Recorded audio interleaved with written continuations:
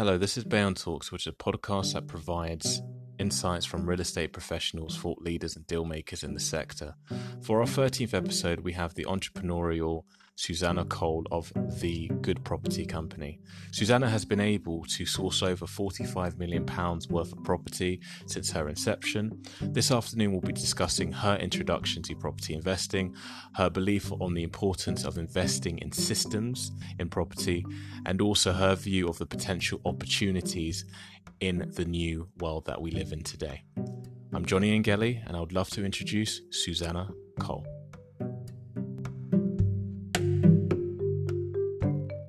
Again, good afternoon to yourself there, Susannah. Thank you. It's nice to be here. We've had a nice getting to know each other chat, haven't we? So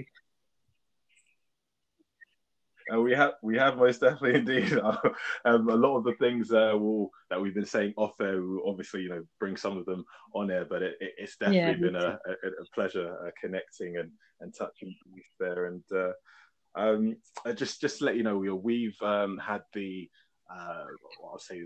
I've had the opportunity to speak to quite a lot of people in the property space, from traditional agencies to property sourcers, property investors, developers, the like. And it's always really good to understand even though we're all in property, the different viewpoints within the sector. So again, I thought it would be amazing to touch base with yourself. Again, you're one of within the property, one of the most successful self-made people within our space. So again, it would be good to hear your story and what you've done. But before we go into all of that, who is Susannah? Well, and what does Susannah kind of do? just love property, which sounds very cutesy, doesn't it? But I'm a businesswoman with practice. So I think by getting practice in, it really helps you then succeed, doesn't it? Because I'm currently mentoring my son on his business, which I find fascinating, because you're not born knowing stuff about business. But these days in our property entrepreneur industry, if you like, I have a reasonably decent profile. We have a YouTube channel. We've got over 1 million views, and I'm very happy and very much enjoy sharing knowledge and information about property. And that knowledge and information comes from I've been in it well over a decade, so I'm hitting up my second recession now. And we sourced, bought, sold, let out over £45 million worth of property at an agreed price of 30 million quid. And we did that first run in less than 5 years. And personally, I've raised millions of pounds, either joint ventures or direct finance. And I flipped a heck of a lot of property, and I've also done quite a lot of joint ventures. So reasonably experienced, if you like. Started out as head of household at the kitchen table with 60 grand up my own personal mortgage, and just went 6 months rule. What? Yeah, I'm not stopping. And so that's why you end up evolving and going, okay, well, clearly I can't, buy discounted, refurb, refinance, and rent back out and use my cash straight away. So I'm going to have to use private finance. And so I ended up running a deal packaging business as well. So broad set of experience within the residential property market. And as a result, somebody years ago said, "Would you teach me?" And I was a bit like, that double take. What, who, me? I was looking over my shoulder, and I found out I really enjoy it. So one of the things I love about our sector is you and I are almost never going to compete. So we're much better sharing knowledge than trying to sort of hold it to ourselves, because we all benefit as a result. So I do very high quality online material for people as well. So there you go, a nice range. I have a portfolio, done a ton of deals, raised millions of pounds. There you are. Amazing. Again, like I said, one of the most successful self-made individuals within our space, and it goes to show what you've been able to do. And again, I do want to touch upon what you said about collaborating within our space. Before we go into that, it would be great to know about. So you said your first introduction to property. You were in your kitchen and you thought to yourself, "Oh, let's give this a shot." Tell us about what inspired you to even get to that stage. For me, property satisfies lots of needs, doesn't it? It's security, it's relative financial safety, It is the fabled financial freedom, meaning time and money freedom. I only spend 2 hours. I've got a very sizable portfolio, and I spend 2 hours a week on it. So, because I've got a very good team that runs it. So the financial and the security and the sort of stomach side of feeling settled is great, and the creative side is also great fun. You know, buying knackered old houses and making them beautiful. So it satisfies a lot of things, and I like doing stuff. So it's that high energy person. But actually, I spent, and I hope this helps somebody else, I spent a whole year reading books about property and, inverted commas, doing nothing. Like just learning and reading. And at the time, there weren't any property events, which there are now, and podcasts like yours. So I simply read lots of books, and there weren't that many books either. And some of them were self-published, and they were very badly written, but they were still helpful and useful, even if the writers hadn't necessarily fully succeeded. So I spent a whole year writing out what I would term a perfect business plan, which I hope helped somebody else who's going, why can't I start? It was such a big deal and such a big risk. And as head of household, I couldn't afford for it to go wrong. But then I couldn't afford to stay in a day job and you'd be stuck in that life for the rest of my life with the children. You know, it just wasn't who I wanted them to see as their mum. So I just wrote the perfect business plan that you could turn upside down, stretch, and it was 16 pages long, and it always tested out everything.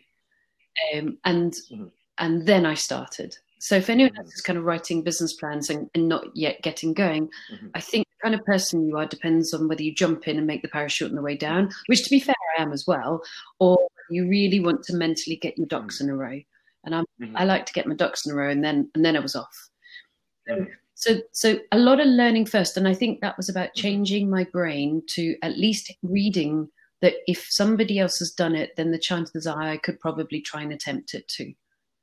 And I think that's helpful. Like, if no one in your community has done it, if no one in your family has done it, you know, who on earth are you to think it's a possibility? So for me, my business plan, it felt entirely unachievable. It's so cute now, was to buy 20 houses at 100 grand each, which is like a 2 million portfolio. And I actually bought 1.8 million portfolio in the first 18 months and jumped up my day job and kept going to 45 million pounds worth of property that we sourced in total. And I was always the biggest buyer. But I didn't know anyone that owned 20 houses. I mean, that was beyond my capacity for understanding, except for, you know, reading it in the papers. So actually, I sat and thought a lot. And then I did 7 houses. I bought 2 tiny little one-bedders first. One was 79,000, 8 grand refurb, revalued there and then at 120, ticked along, learnt how to be a landlady, and I started buying really fast. I mean, from the minute I started, I did not stop. So I think that in the first year, I only bought 3 houses or 4, very slow. And then in the next 6 months, I bought 3. Anyway, I bought 7 before I jumped up my day job. But at this point, I'd already raised 600 grand to buy houses with, because I was very good at finding discounted deals. Because I'd learned that it was possible. So I decided, well, if it can be done, I'll make sure it's done. And then I jumped out my day job, which was, I was the marketing director of the SS Great Britain, which is a very important museum here in Bristol. And I was very honoured to do it. But obviously you can't, you know, time. And then I sourced 43 deals in the first year of being full-time in property. But I was really annoyed because my target was 60.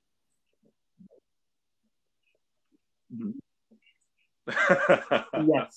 we definitely will speak about that drive in a second, which is amazing. So that shows what I love about what you said is the fact that this business, you know, because there's the business of property, but then there's the business surrounding it takes a long time to really adjust to. So you've shown the progression, how, you know, some people can actually, you know, do it in a much shorter period of time, but yeah, 9 times out of 10, in my opinion, it does take that gradual learning process, educating yourself, you know, testing it, thinking, okay, that works, so that doesn't work, and then moving forward. That, because I think in property, at least, there is this this viewpoint from the general public that you can just get involved in property investing or involved in the sector, and then, you know, within within, you know, a month you'll be a multi-millionaire, and that really isn't the case. And if that is the case for some, you know, they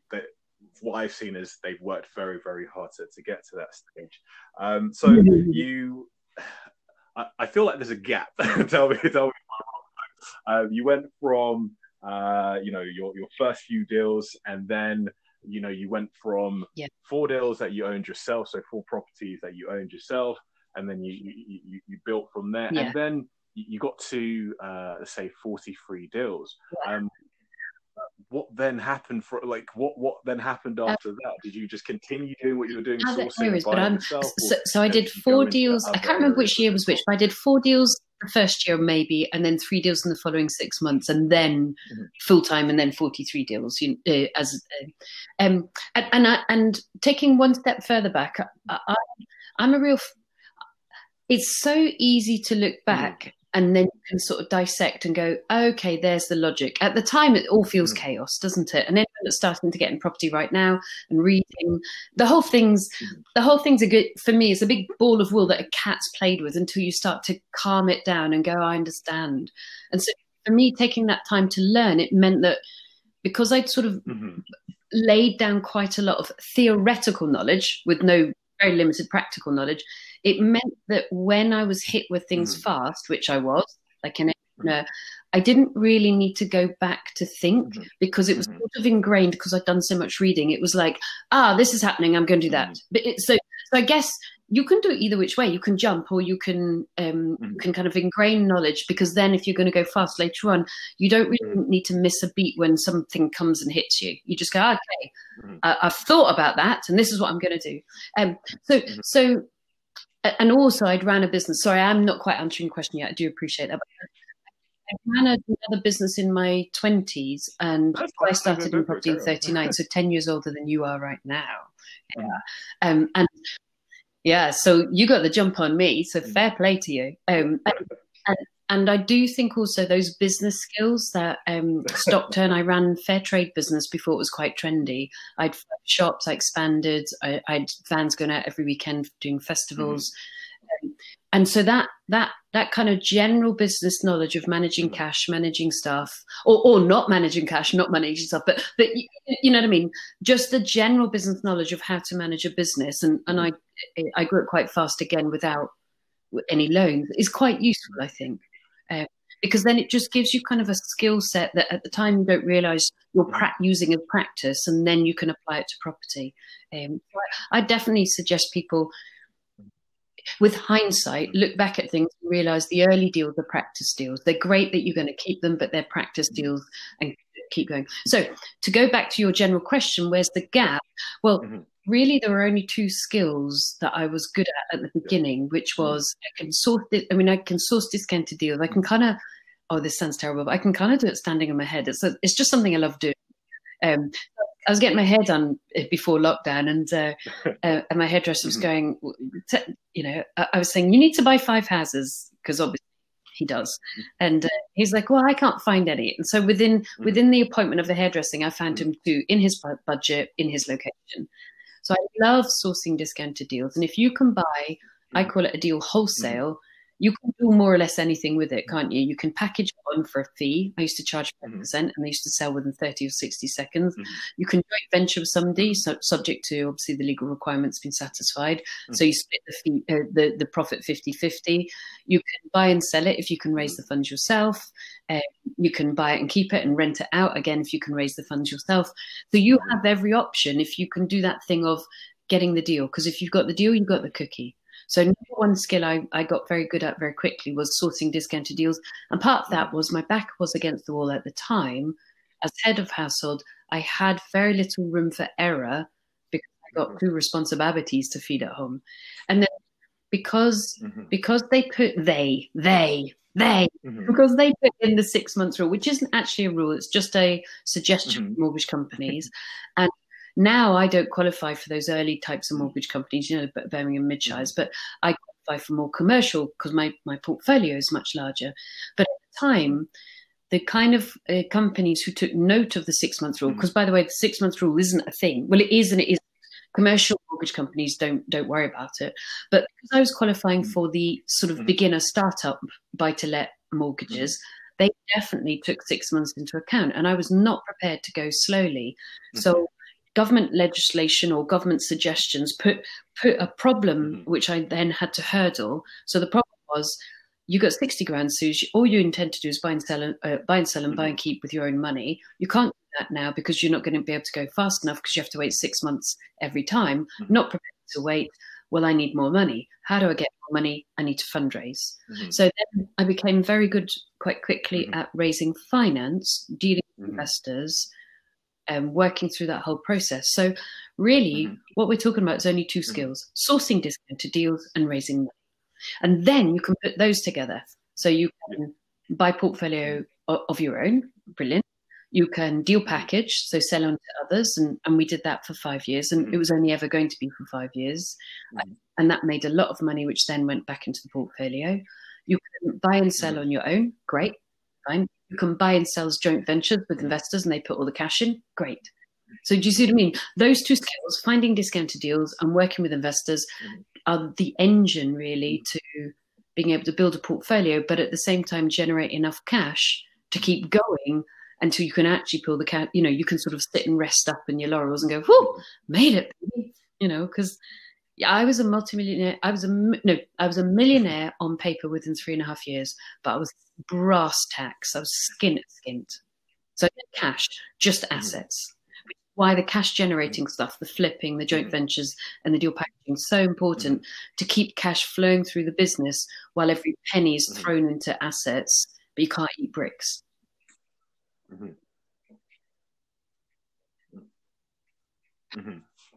Completely agree. Again, you've what I'd love to say in my saying, you've dropped so many good gems there. If anyone's really listening to what you just said, you've literally showed, again, you simplified what what skills are required, because that was going to be my next question. What skills do you think require someone to do well in this business? And you've said it. I think especially novices coming into the business, and some people who are seasoned, they try and do too much, and they try and find things to do to be busy, or sometimes they don't know where to start. And you've just said, if you're good at doing these 2 things, and you've again shown and proof your track record that that these are the skills that you can do to really, really do well in this business. And what I do like as well is what you said prior, which is you took your time. And again, I don't know why I just glossed that over. Is in property, again, this is to some of the novice listeners, is we're kind of told, even on the agency side, not just on the property investing side, that you get involved in business and it's all guns blazing. You got to go and get the first deal. You got to make this happen, etc., which is important, taking that massive action. But like you said, if you do the right work, you do your homework prior, however long it takes you. Again, in your situation, I can't let this fail. Someone who's slightly younger can actually, they can take a few hits, few hits to the gut there. But by doing that, you were able to, again, if something did crop up, obstacles, you could, to rectify them there. And that's one thing that I'm seeing in a lot of people I'm interviewing that are successul in property and whatever they do, whether they're, top agents, developers, property sources, or property investor like yourself, is the pivot. This thing about pivoting is really, really interesting. I wish I, humbly, and I'm saying this humbly as well, I wish someone had taught me that when I first got involved in the business, is that if this doesn't work, don't stop, move away from it. Just find the pivot, find the way you can change, where the opportunity is, and then swift. And that's something it seems like you were very, very good at identifying these pivots. Can I ask you, is that a skill that you were born with, or something you identified? I think it's a practice you learn. So you've already brought out the boxer in you, haven't you? And this is exact. You could now. I don't know boxing terms, although I did see boxing at the Olympics in Rio. I was front row. I was very lucky. The American team had some spare tickets. I was like, yes, please. This is terrible, but because I didn't know the rules, I kept having to say, who's won? I'm so sorry. You could just tell me off now. But it's so forgive me, I don't have the technical language, but when you're boxing, it doesn't go to plan, does it? And you stay light, however heavy you are and however muscular you are, you stay light and nimble on your feet, don't you? and you read the situation and you duck, you dive, and you go. And this is the same. So there are some business tools I think are very useful to do so. We PESTLE, political, economic, social, legal, technological, environmental. It's just an analysis. It's a classic MBA tool, a business tool to analyze. And we SWOT, which I'm sure most people have heard of, but strengths, weaknesses, opportunities, and threats. So 2 external, 2 internal. And those 2 very simple tools allow you to do quite a bit of market scanning and market analysis and a little bit of internal analysis. And I do think it's quite important to, on the one hand, rinse and repeat the cookie cutters that you're very good at. On the other hand, be aware. So some very simple pivots. Well, if you're in my house right now, because we're still currently chatting during lockdown, I have a really, really high quality education program. I'm not saying that for selling. What I mean is I love it. It's a live mentoring program. And of course, we're just not taking anybody new on. We've got an amazing group of people, but we're doing it all on Zoom. So we've immediately had to pivot on that, I used to run a very successful service accommodation portfolio as well as an HMO student and a single let portfolio. And I actually I didn't lock my team down. That sounds terrible. I closed down my office about 10 days before Boris put us into lockdown because I just didn't like the look of this thing. And we immediately cancelled, stopped, and turned our entire service accommodation portfolio into single lets because we could just see it coming. And I do think that entrepreneurs, they will make, I will, you will, we will, as entrepreneurs, we'll make daft mistakes sometimes. But I do think making a fast decision is often very valuable because I didn't mess around, because I knew that behind me was going to be the rest of the Bristol service accommodation lot. And I needed to get tenants in. So my properties normally are high end and I charge high rent. I'm always in the top quartile of rent. And for the first time in my life, I'm charging middle quartile rent. It pains me because it's not my product, but I dropped the rents of these service accommodations to get tenants in because I knew there was going to be a tsunami wave behind me of service accommodation providers desperately seeking tenants who were then in lockdown. So that's pivot, isn't it? Now, those lucky tenants are only going to get 6 months at that rate. And good on them. They've saved themselves quite a few thousand quid, but I'm afraid they're not staying in those properties at that discounted rate. That was simply a fast move to get ahead of any lockdown difficulties.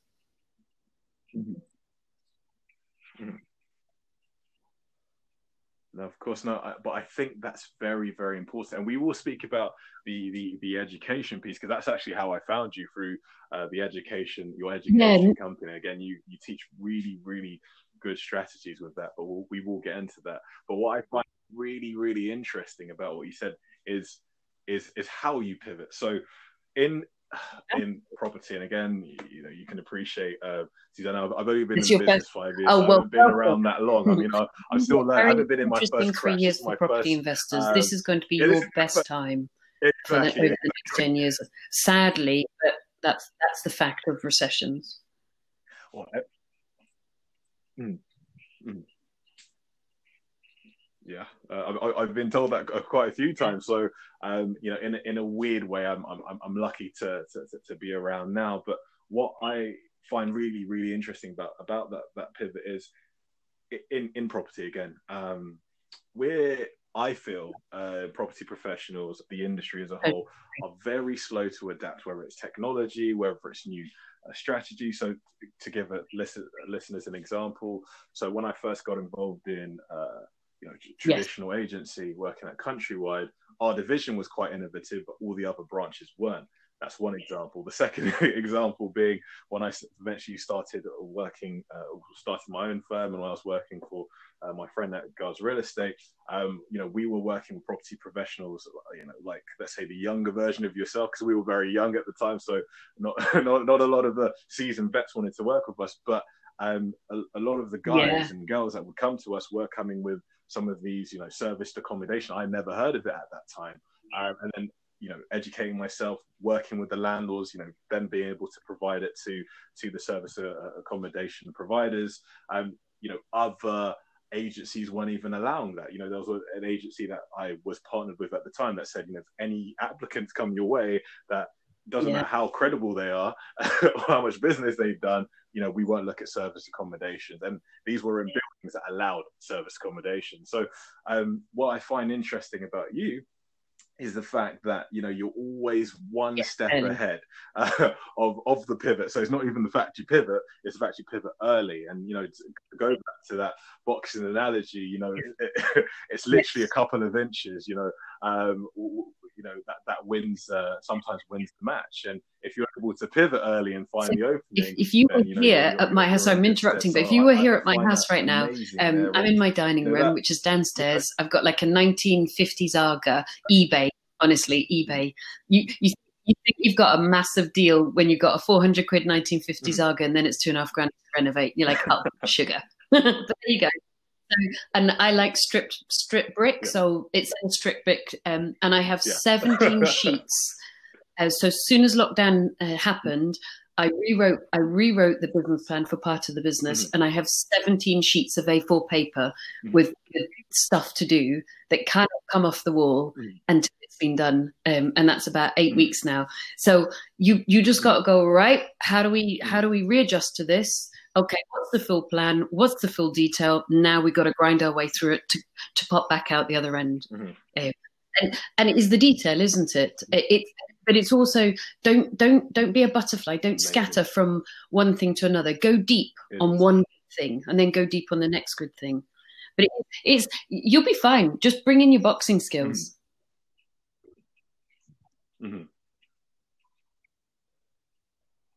Yeah, yeah. That's another thing that I've seen is a lot of people, guys and girls that seem to be well in this business seem to have a competitive mindset, if that makes sense. Whether it's they previously did sports, or they're in fitness, or they just have drive, which is second to none.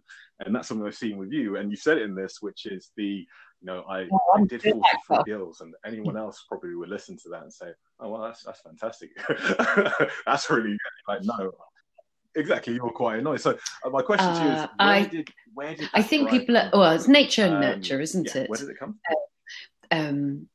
So my competitive drive is I think it's always been there a little bit, to be frank with you. My sister tells a story when, like little girls being gymnastics, they have to start at age 3 and 4, but we didn't join our gymnastic club till we were about 9 or 10 or something.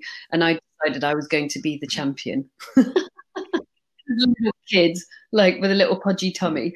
And so my sister just talks about when we went down to my grandma's house down in London. We used to live in Scotland. And I would just have 3 training sessions a day.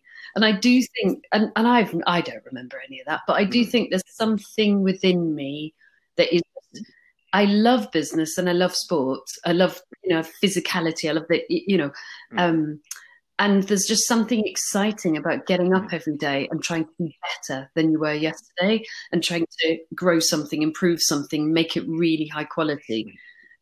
So I do think there's something within you that probably drives you. And so, like, I'll get excited to go to bed so that I can have a good sleep, so I can get up.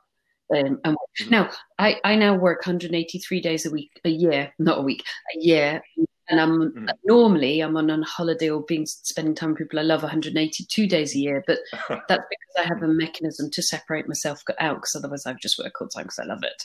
And I also love so many other parts of life. So I think there's something within a person, but then also, for anyone who's new, there's something rather addictive about if you can find a property discounted, renovate it, pull all your cash back out, have people paying you rent, be proud of your work, be glad that you're providing this good quality housing. I'm a good quality landlord. I've never, deposits go back properly, all of that stuff. But I expect my tenants to behave properly as well. If you finding discounted deals and refinancing them and renovating them is very addictive. Of course, the question is, when do you stop? Because if you could keep going. So I think it's the mechanism of the fact that it's an extraordinary business to be in. You can make 50, 100 grand per deal, but so woohoo! Come on, let's make this really good. Like, I am really excited about the stuff that I do. Good quality. Mm-hmm. Mm-hmm.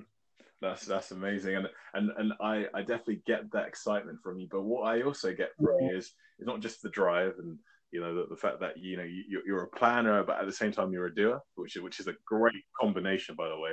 But the fact that you have very high standards, not just in your product and the end product, but also in yourself. You've got very high standards in yourself and how you want to do things. And would you say that's also contributed to how you've been able to really progress quite quickly within the industry, where many others have taken probably 3 times? It could be. Now, I've definitely made mistakes, no doubt about it. But mistakes and things going wrong slow you up enormously. Like the amount of time to fix a mistake is like 3 to 5 times the amount of time than if it had been done properly in the first place. That Kaizen theory, just in time and do it right first time.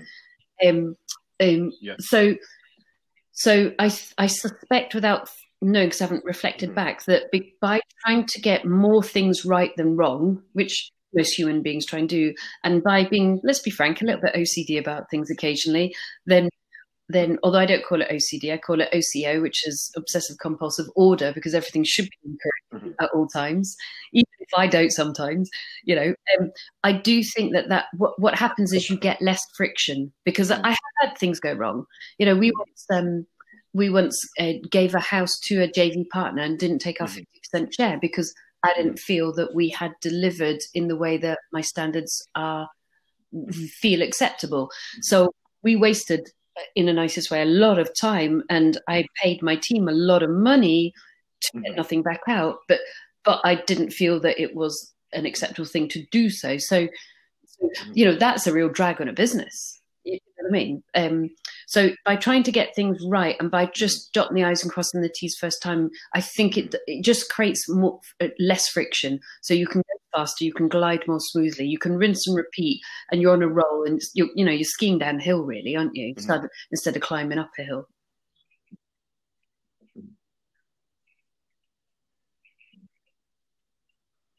Of course, I completely agree. And just to echo that point, when I first started out, I would say in my own venture, which is Bayonne Estates, the first probably 4 to 6 months, I had a salesman hat on, a deal maker's hat on, as we just discussed. And one thing that good sales people, men and women, is we're very numbers driven, but we're about getting sometimes a deal done, and then the rest in the back end, the back office, the admin side, that kind of gets left in the rear view. And that's when deals sometimes die and get killed, or loads of issues sometimes present themselves. So I'm glad that you say that it's good to really focus on the details, see how to do things right the first time, because it does save you time later on.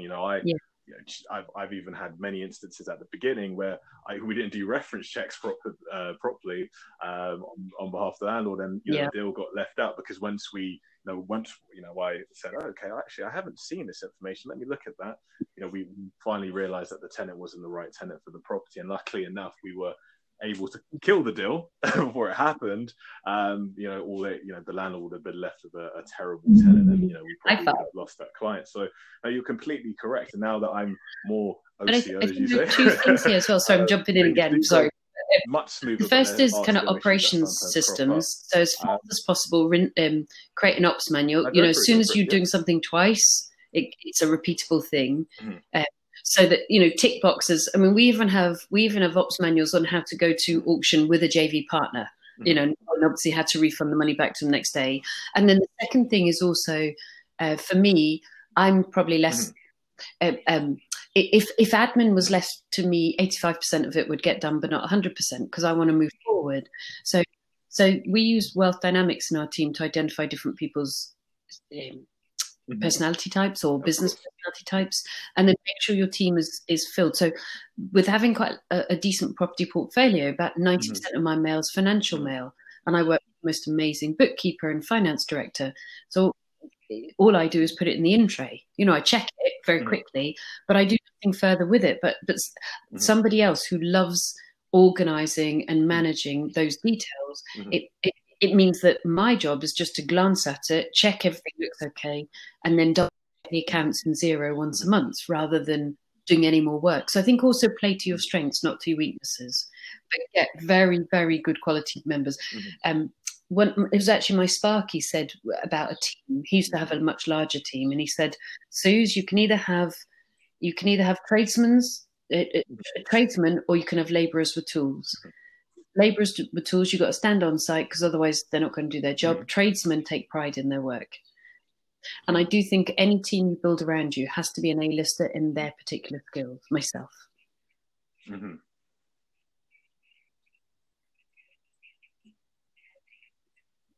Of course, completely agree, and that's actually the next stage. So you went from, again, the deal sourcing 5 years. You put a stop target on that for 5 years, and I'll be interested to know why after 5 years you put that target in there. Yeah. And then you went into investing and raising finance, but in that space as well, you built a team and all of those things. So that's really, really interesting. And now where you are now, which is, again, you've got a substantial portfolio. What I think my question to you is, in our industry, and I'm saying this as which is great. I believe I'm a youngster in the space. I feel old, but yeah, which is great. But I feel old, but I'm most definitely a youngster within the space. Is that you've done so much. What I say is you've gone through. You've gone through the progression. There's still more to go. I know there's still more in. We're most definitely going to talk about that. But you went through each individual stage and you grew, and you've done very, very well by doing that, and which is amazing. But at the same time, in our sector, I would say that diversity and female representation isn't the best, even though there's many women like yourself that are doing amazing things on the deal side, the investing side as well. Do you feel it's improved since you've been in the industry, and where do you think it can improve for it to become a little bit of a more level I watched the whole diversity thing with lots of interest, both for women and for people who are not white or different ethnicities. And I get really frustrated at times, although I tend to hold it in. But I also observe and I kind of wonder what it is that's making that not 50-50, because the beauty about property is when you sign a mortgage offer, you're a signature. You literally never meet the people who offer you the mortgage because they're a bank.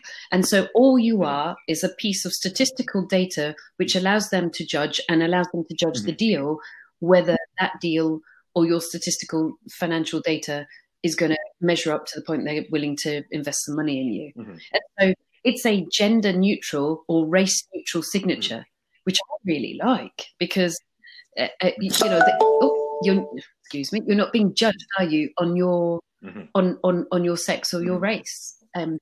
So the bare bones of property is completely non-sexist or racist or homophobic or any of that stuff.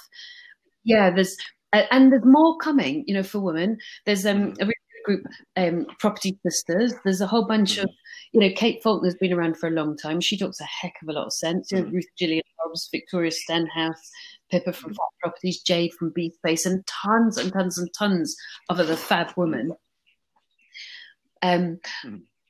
So I'm interested, and certainly in my room, it's about 50-50 men and women. But at the same time, when you see speakers or when you see panelists, at most there's usually only one woman. It's not normally 50-50 representation, which is disappointing, and I'd love to see more.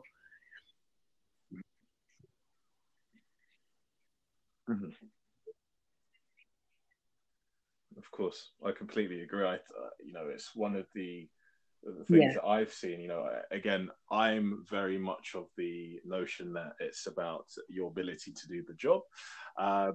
If we were just to go on the ability to do the job, just from a gender perspective, in property, I've seen women do much better at the job than men. Again, I'm generalizing, but sometimes numbers don't lie. And I've been in offices where I've been in offices where we as that can help. So there's you know, research, isn't there, to show that men will go for a job if they think they can do 30% of the job, and women very broadly will go for a job if they think they can do 70%. So I imagine that straight away. So okay, this is talking very broad brush, and if you get letters, I'm really sorry. Or but, I think there's pluses and minuses to both. So you men, oh my God, you guys just jump in. You're like, yeah, honey, I can do this. And it's like, woohoo! And whereas I may have taken a traditional trajectory of a woman and gone, I'm going to spend a whole year figuring out what it is I need to do. Because the fact I'm going to do it is a non-negotiable. So I'm going to study for a whole year first, and then I'm going to absolutely smash it, you know. And that may be a male-female thing straight away. The downside, and this is broad brush again, I don't see many high-profile females going bust in property, and I do see some male. I don't think I know of any female property developer who's gone bust, but I know of quite a few men, and that could be that kind of confidence that means they don't close the door the back end and pay things down. So off air, I was like, right, mind your loan to value. Down, you know, and I'm having this broad discussion at the moment with a good friend of mine, Ranjan, who's like, Suze, you know, you could do the standing in your head, get in, you know, and I'm like, well, I've got this debate. Do I put together a consortium of investors again and just buy blocks of 20 flats, you know, which I do, not standing on my head, but by and large standing on my head with, you know, the usual frustrating tiny moments that accompany this stuff, or I continue to pay down my houses. And that's a kind of male-female split, as well as just where do you want to be in life? And I'm observing it with interest, seeing people at the same level as me, with the same depth of experience as me, and what are the men doing? What are the women doing?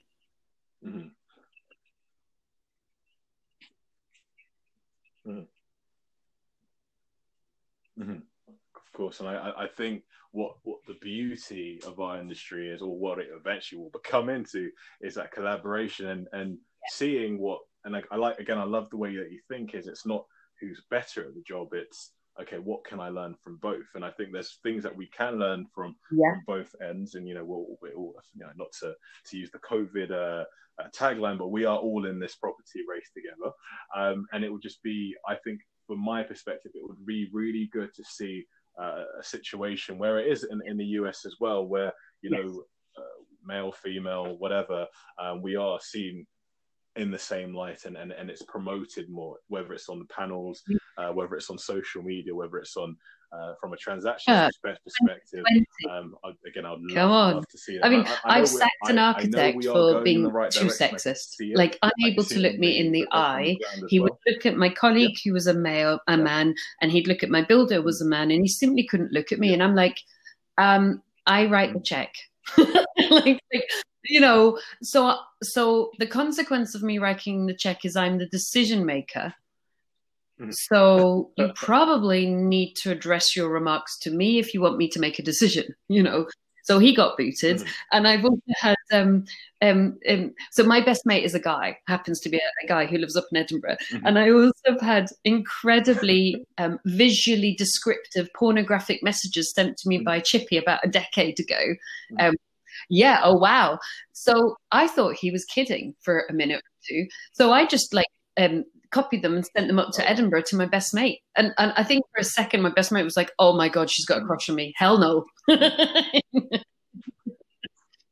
So yeah, the Chippy had to go. And I even gave the lad a let out the next day because he was drunk. I was like, listen, mate, I won't name him. Listen, mate, we all say things that we don't mean when we're drunk. And the silly sods went, oh, I meant it. It's like, no.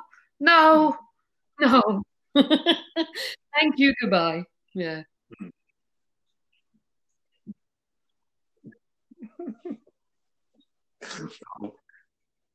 No, I'm with you. It's funny because I've had the pleasure to interview very successful women in the space, whether it'll be on the ground, say in the early stages, and even to yourself more on the, let's say, on the top tier side of things. And things are definitely improved. There's still issues as we know, but there's things that are improving. And with that change comes. I'm being naughty and sticking this, but I do think that the isms are also from a sense of power and economic wealth is a level of power. And for me, it's a level of internal power. I don't need to flaunt it. I don't need to be like, ooh, or any of that nonsense. But it gives me very quiet power within of myself and within my own stomach, you know what I mean?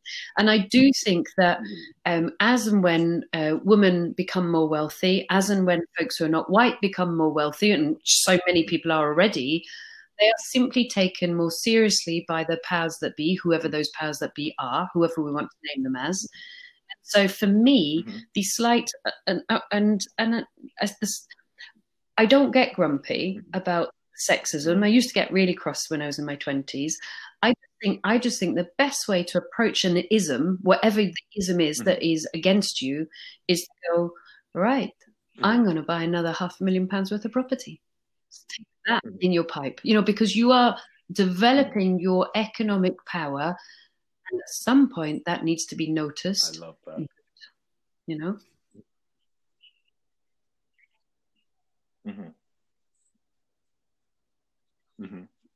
Yeah. Of course not. I complete. You know what? That's amazing.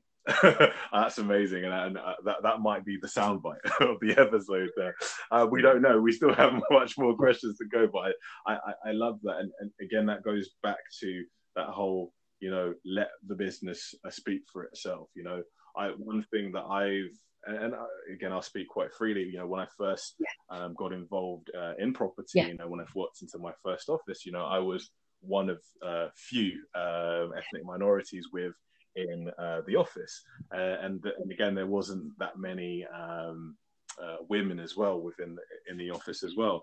And if we're just talking on the property consultancy side, which was, you know, those who dealt with the buyers and also the renters as well, it was myself. And, you know, anyone that can ask. In the first 6 months, who were the best? It was myself. It was an ethnic minority who did the most business on the property consultancy side. That was actually my first month. But then also, who beat me for the next 4 months, I came second, was a woman, and she absolutely smashed it out of the park. Bridget, who was Irish and absolutely amazing, and she actually taught me a lot about what I do. And the person that actually got me hired, Hannah, who was head of training, also was the reason why I got the job, the reason actually why I got involved in property. And again, she taught me how to sell properly. So I think from my experience, the reason I always ask this question to both sides of the gender spectrum is, you know, I love to see what people's thoughts of why you know, things have taken a long while to happen. Whilst, you know, if we were just to look at KPIs, it usually speaks a different story. So, but I'm glad that you said, you know, if it does get to that, you literally just sit back, say, okay, you know, what numbers do I need to do to show for at least myself, from an empowerment perspective, and it usually goes and gets the right attention. So, but I wish, you know, Susannah, I had you. And then also, who in your community owns millions of pounds worth of property?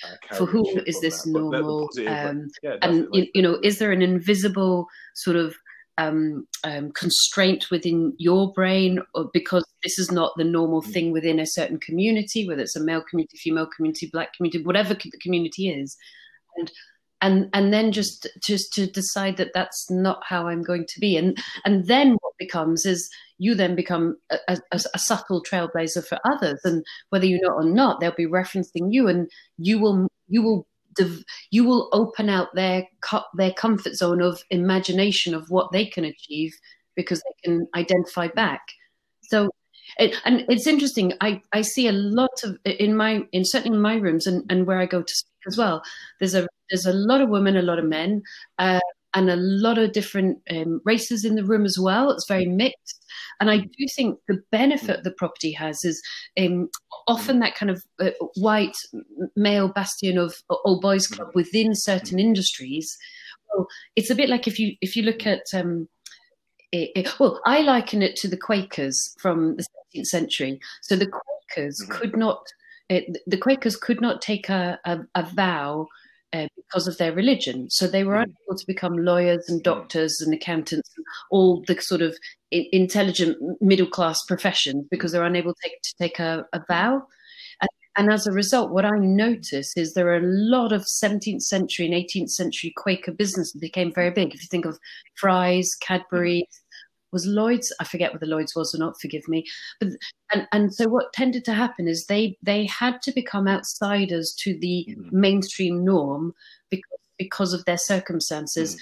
And as a result, they took their skills and their drive as an outsider and built amazing businesses, because nobody can tell you not to when you're selling chocolate. You know? And I think this is a parable for us. If we are ever so slightly outside the norm, then, you know, that signing on that mortgage document, nobody cares if you're a man or a woman. So you can build a business outside the norms, really.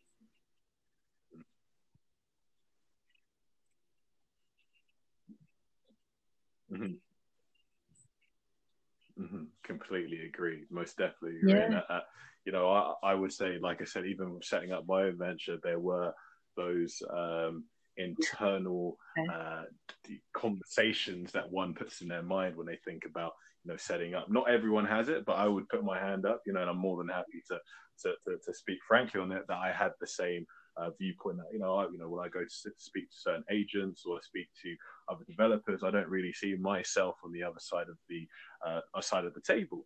And I have done, but not all the time, you know, and same when I, you know, go to certain meetings, I don't always see a woman on the other side of the table. And I think it's important that we have the conversation to talk about why, what we think that the reason for is behind it, but also what are the, you know, the positives, and where do we feel, you know, the changes can come from. And by having these conversations, and even by you having your response, it's been, you know, ticking light bulbs in my head of, okay, oh, that's actually true. How can I implement that? And that only comes through conversation. And I think it's extremely important that continues to happen, and change happens as well, because, you know, other parts of the world, the representation is slightly different, and there's a reason why those markets are doing better than we are in regards to fees and transactions, etc., because, you know, when you have a difference in people and viewpoints, and then you collaborate with those different viewpoints, sometimes, or most times than none, something beautiful sometimes comes out of it. And in our space as well, it's knowledge, but also, you know, the bottom line, which is also money as well, which is good. So but, you know, if we're to take a shift in regards to continuous changes, is the market. So like I said, I've only been around for 5 years, and hopefully I'm still around for another 5 to 10 or even more. But I've seen changes just in that 5-year period. What changes have you seen since, you know, from when you first picked up your first property book, teaching yourself the market, to getting to the 45 million, so 30 million? The obvious one is legislation. There is greater legislation coming in, which you look at through PESTLE, political, economic, social, legal, technological, environmental. I'm not necessarily against that legislation, because I don't mind the fact that landlords are required to professionalise. I mean, I am aware that my HMO licenses are simply a stealth tax, but there you are. But I don't mind the fact that I'm required to provide fire risk assessments and asbestos surveys and things like that, because that to me is all about safety. So the theory is great. The give us more cash is a bit cheeky, but there you go. So some legislations come in. We still have a relatively free market in terms of being able to access buy-to-let, which was so lucky. Interest rates we're incredibly fortunate with. I still take mainly 5-year fixed, just in case. But I'm taking my first 2-year fixed over the next 2 years, which is a first ever, whereas I was 5-year fixed and beyond, or 10-year fixed. So we're very fortunate with the interest being what it is, and I'm watching with real care and attention to see whether one of the ways out of the UK government taking on all of this debt will be inflation. So I'm very mindful of that. And then the other changes I'm seeing is more and more the kind of Instagram generation and the immediacy of things. So I'm top end market as a landlord, so we run regular repair maintenance programs on my properties. Our images are very nice, so we charge high rent, but we have high quality product. And what I find fascinating is, in more and more the younger generation, folks of your age, kind of 24 to 33 are our rough target range. they don't mind paying for a high quality product if they're getting a high quality. So on HMOs, it's always on suites and things like that. And so I think social media and imagery is becoming more and more important. And then the other part of the change that I find fascinating, two things. One is going back to low interest rates. Because interest rates are so low, it makes it relatively an easy proposition to borrow money privately, as long as you do all the checks and all the legal stuff. And obviously you have a good deal, you're a decent bet for some, because if they get nothing in the bank, then that's a really interesting proposition for them. And the other change I find really interesting, and I'm monitoring very carefully, is the delay that people have now to buying houses. So they're much older. And the fact that in the past, people used to buy and they used to move roughly every 7 years, and now they're moving every 14 years. So that means that top end properties, the prices are going to tumble because people are not going to be laddering up. It means that lower priced properties are going to be more the norm. 1 bed flats, 2 bed flats, as opposed to say 3, 4, 5 bed houses. And it means that more and more, and you've probably seen this a lot in London, people are going to the loft. So once they do a loft extension, they've got the space they need for the families. They don't move, so then they don't move for 14 years. So 7 years, they move every 14 years. So then that impacts on buy to sell and the flipping strategy. So then you say, well, what's the product I'm going to flip? And it's got to be a smaller product, because people don't want to buy a bigger product. They're creating it themselves by going through loft extensions. I mean, how it all ties in. So then the question is, who's your customer? And it's either first-time buyer or your downsizer. So I'm kind of interested in social media. Everything's got to be Insta-ready and perfect and glossy. I'm kind of interested in later buyers. I'm kind of interested in downsizers. And I'm kind of interested in the whole marketing aspect to make sure your marketing matches the quality of what everybody's reading from Instagram on a day-to-day basis. The Kardashians are now normal girls. Really? You're like, that would take me like 5 hours, and about 3 years of not eating. Happen. I do always ask myself that, are they eating okay? I always ask myself that. No, I think you make some really, really good points.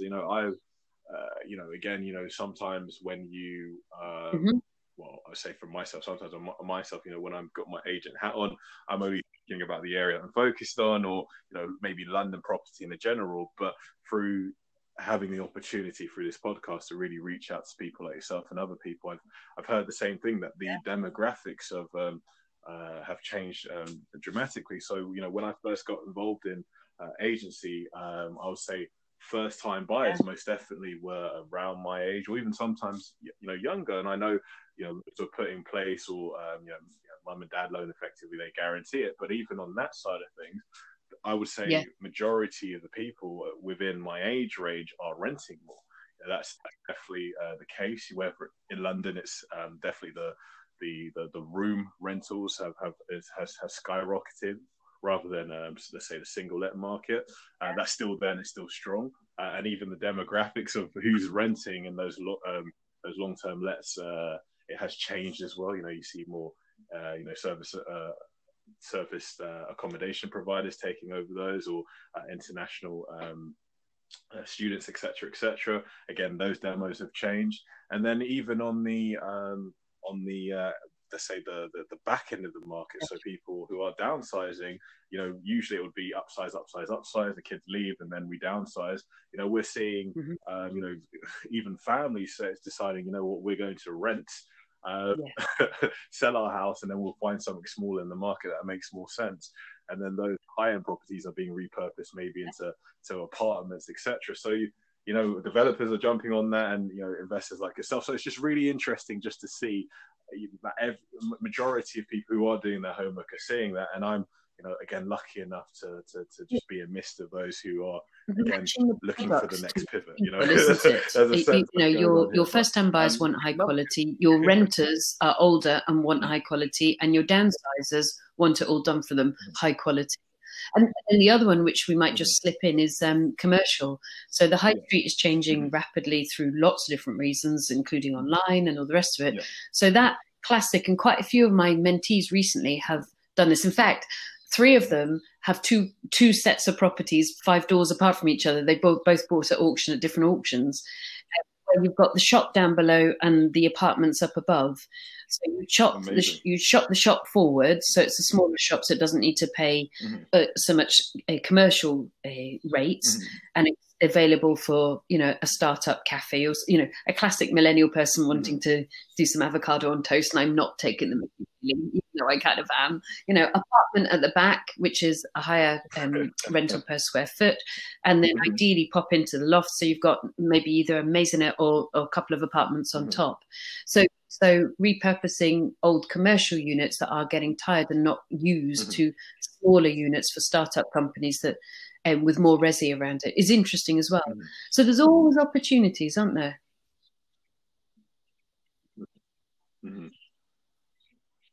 There are indeed, and I hope for the listeners that you know, that they really just listen to what you said, because again, you just I know you want to ask another question. Can I give out 2 more just because they're my right. You're in London. I love this one. It is taking older council flats or ex-council flats that have been sold off that you can now buy with leases that allow this to happen, because everybody has a kitchen room diner these days. So you take the kitchen, pop it into the living room, because that's socially normal, and then the kitchen becomes a second bedroom. And so, like, I'm buying a 1920s Art Deco apartment in Barcelona right now, right in the middle of lockdown. So the Arras money is over, but the rest of the money isn't yet. And it's 9 minutes from the beach. Woohoo! But it is sold on the fact it's 70 meters squared, because that's what Europe does, because Europe's sensible. In Britain, we're like, how many bedrooms? And so in London in particular, when you make a 1-bedroom flat into a 2-bedroom flat by putting a few bits of 2x4 and moving some gas, some electricity and some water, getting the building regs and getting the freeholders' consent, the value has just gone up like 70 grand. It's mental. So that's an amazing strategy for you in London. And then one for anywhere in a relatively strong urban area, normally ex-council houses. I just did this myself. So corner plots, and again, I say ex-council just because they tend to be very generously sized. They're super proportions in the 1950s. Approach either buy it. I mean, I just sold a plot of land off in a garden for 75 grand. You know, it cost me £1.5 grand for planning and then the estate agent fee. You know, I know it. So I know, how good is that? And the guy was actually self-isolating that bought it in a flat in Bulgaria. Even his second wife and he and his daughter lives in Bulgaria, but he's a builder in Bristol. But you don't even need to own that. That could be an assisted sale. You could go to people that live in these corner plots who are getting older, who sadly may not have sorted out their pension properly. And you could be like, look, I'll 50-50 with you. There needs to be a house beside you. So you've got to, you know, figure out whether that works for you. But you don't need to have the grass anymore to cut, because, you know, the most lovely way you're getting older and it's just a drag for you. And you don't need to put any risk in. I'll do all the risk, you know, I'll pay for the planning and we'll split the profit 50-50. Obviously, document it up properly, legally, and all the rest of it. And they might be very grateful to get a really nice lump sum in with no risk, no hassle, and less of a garden to manage. And someone else can buy the plot. You know, 75 grand divided by 2 is not bad. Now you can do 50 of them a year. That's almost £1 million quid cash. There you go. There you go. Again, amazing strategy. Like, again, I hope the listeners really listen to that one. And I was going to ask another question, but as you've, based on what you said, I want to ask you this question: is your property portfolio predominantly UK, or, you know, is it able? Are you then able to, you know, once you've got to a decent stage within your you could, but this is actually an apartment that I bought for myself for my birthday. So and my handyman will be driving out. It's 1,700 miles. Good stuff. Oh, no, sorry, it's going to take him 17 hours to drive there with his van of tools. So this is fun. So I think you invest. I mean, at one point I had a car that was so embarrassing when I was doing talks that even I, who don't really care, was like, I'm not going to park this in the hotel because nobody will believe the property stuff I tell them if they see how awful my car is. But this is what I'm buying for fun now. This, my plan is to, I love Bristol. My sister lives in Brooklyn, New York, and I love Barcelona because I used to live there. So I would like to have a base in Bristol, a base in Barcelona, and a house in Greenwich Village. A house, honey, a house. Because that would just be fun. And then my code name for next year is Bali Villa, only because I just fancy renting a villa in Bali for a very long period of time for a laugh. And every time I say that, I just think about, that dive bombing, like curled up in a little ball as you go, wee, and jump in a pool. So for me, I actually all my properties very, very close, between 9 and 17 minutes. The majority is 9 minutes drive time of the office. And the outliers are 17 minutes drive time. I have one in Glasgow when my son went to college, but that's 15 minutes from my mum and dad, and it was there for him going to college, and I just kept it afterwards. So my investment portfolio is very close, very tidy, because then people can jump from property to property and manage the portfolio, and it's efficient. These are fun bits. These are toys.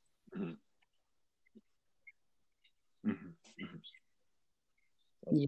Of course, no, I'm glad. See, that's the beauty of having conversations. And for any of my listeners, and again, someone's told me this, hence why I'm repeating it, is you never know what will come out of a conversation. And through asking that question, you've now just given, again, another gem, which is, if you're building a portfolio, try and keep, them congregated next to each other, because again, economies of scales, for managing costs, but then at the same time, there are other benefits, maybe moving one tenant to another, etc., etc. So again, another great gem there. And you said something that was quite interesting, which was about social media. And before I ask that question, I will say, with the Bali rental, you might end up seeing me and Uluwatu tag you there next. You're like, oh, Johnny, where have you been? I'm like, oh.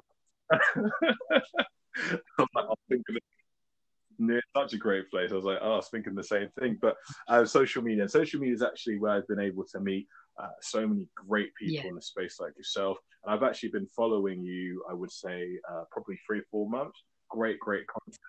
And I've said this a number of times, and I may sound like a broken record, but I quite frankly don't care, is that in our space, or when I first got involved in property, social media was not utilized as much as it should be. It's free, and still it wasn't utilized.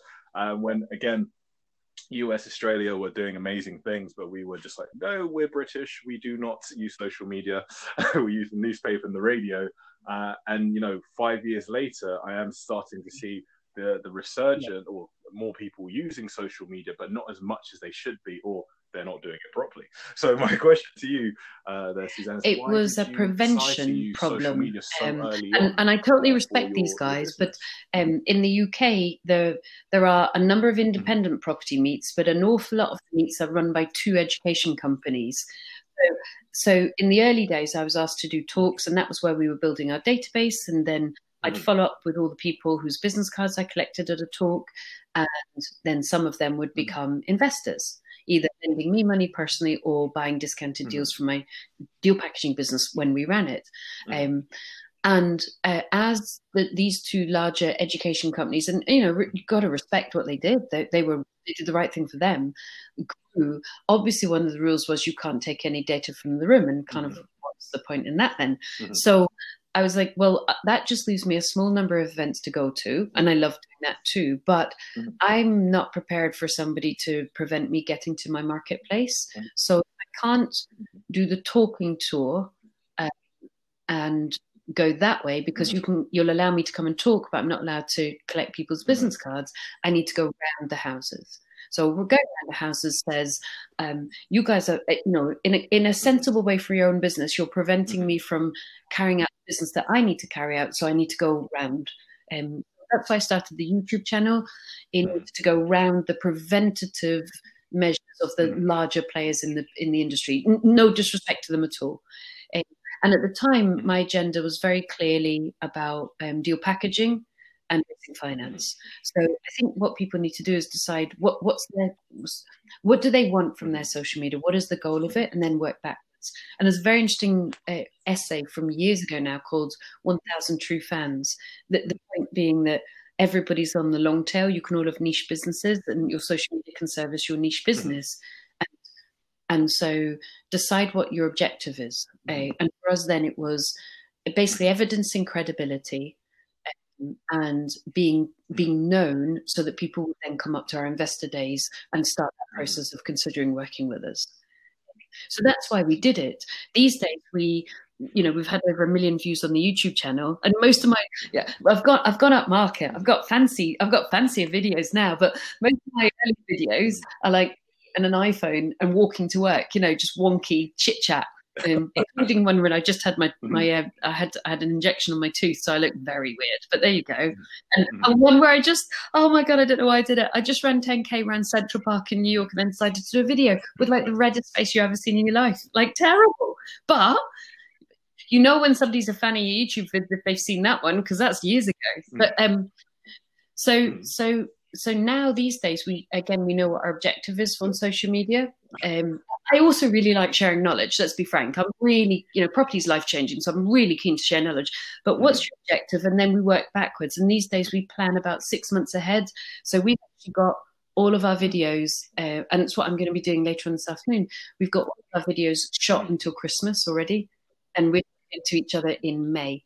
So I'm trying to work ahead now on my plans, so that they're planned, they're scheduled, they're written, and then and I think for someone in the early days, if they're trying to do everything else, finding deals, finding investors, running a business, starting a business, employing staff, all of that, the more they can plan and schedule their social media with their objective in mind, the easier it is, because then you're not going, oh God, I forgot to post for a week. They're just like, oh yeah, today we need to post this. Let's post it. And they can add on top. I'll do lots of chit chat in between times, but our skeleton of social media is planned like 7-8 months ahead.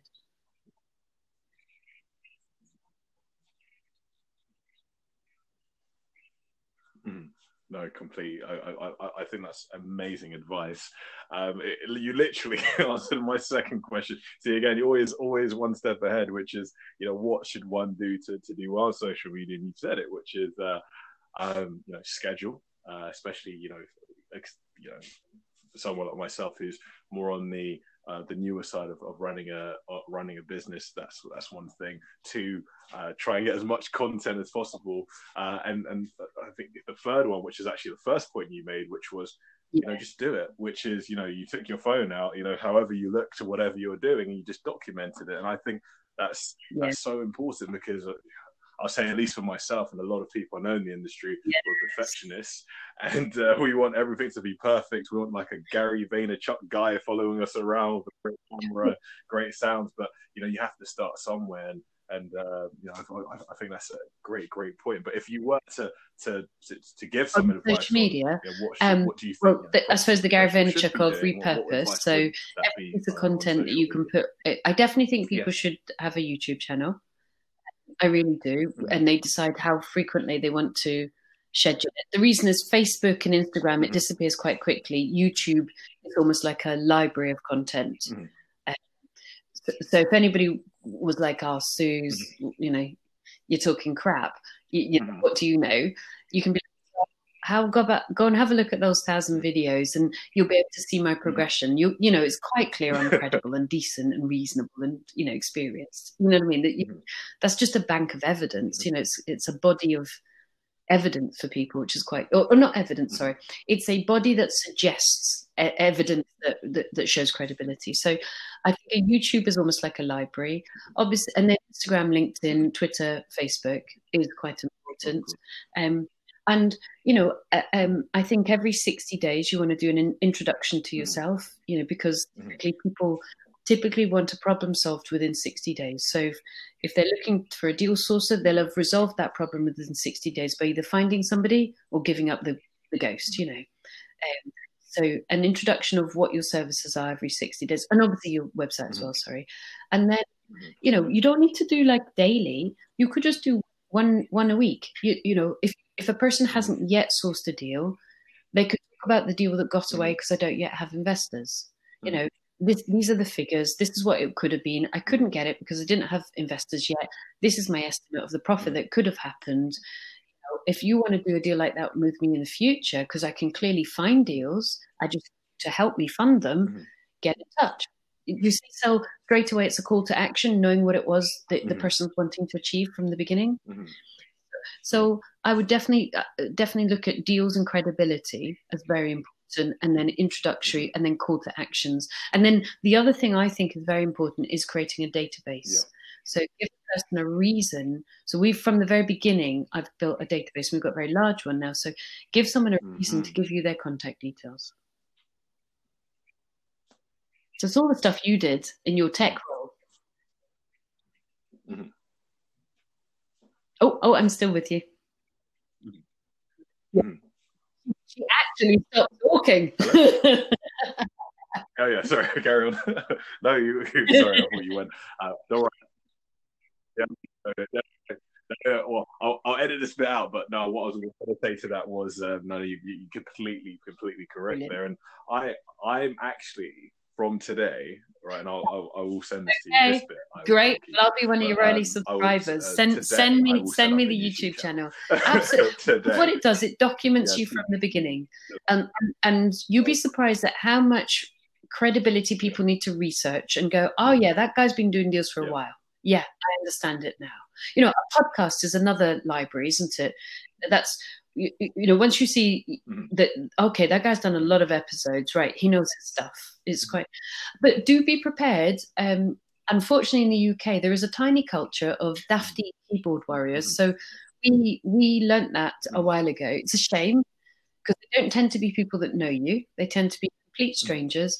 So I have and I learned the hard way, because the advice years ago, the advice was ignore them, and that's not actually good advice. Don't go onto their website and chat, because they could just make you look anything they want. You know, their website is their territory; it's up to them, and all you're doing is creating content for them, just you know, silly and exciting for them.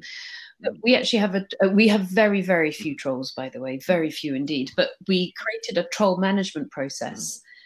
Everybody that's being a bit of a doughball and being rude, and a member of my team puts it in the spreadsheet. We find out the person's phone number, and I phone them up, because what I've discovered is that it's all very well, and we have very, very few trolls, but somebody can be a right little, you know, on keyboard, but when you speak to them in person, now you've moved from being this cardboard cutout who doesn't bleed to a normal human being who's happy to talk about things in case they're worried about something they think you've done, or they're questioning your credibility or whether you're telling the truth. Normally they won't answer, but it does tend to stop them a very polite voicemail, because you're asking them to phone you back, and you're saying very happy to talk it over, because obviously, you know, until you've talked it through with me, you really, you know, you know. So I actually these days do that. It's called troll management spreadsheet, and we manage the very tiny percent, because you do get dafties who post smart ass comments, and you're like, I have no idea who you are. Why are you commenting as if you know something? You know. But you know, and I do wonder if that's particular to the UK. I do think, unfortunately, our culture gives a bit more of this than, say, in America, where they don't have such a tall poppy syndrome, where they cut down people whose heads poke up above the boundaries. But,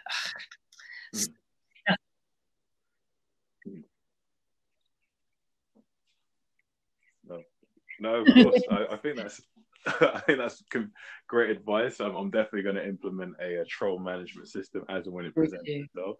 I completely agree with you. We do have, and I learned this actually from my first business venture that did not work out well. I was thrown into a high finance position very early on in my age, and a lot of opportunities, and it, you know, blew up literally in front of everyone. I'm again happy to talk about it, because it's, you know, it's out there and open.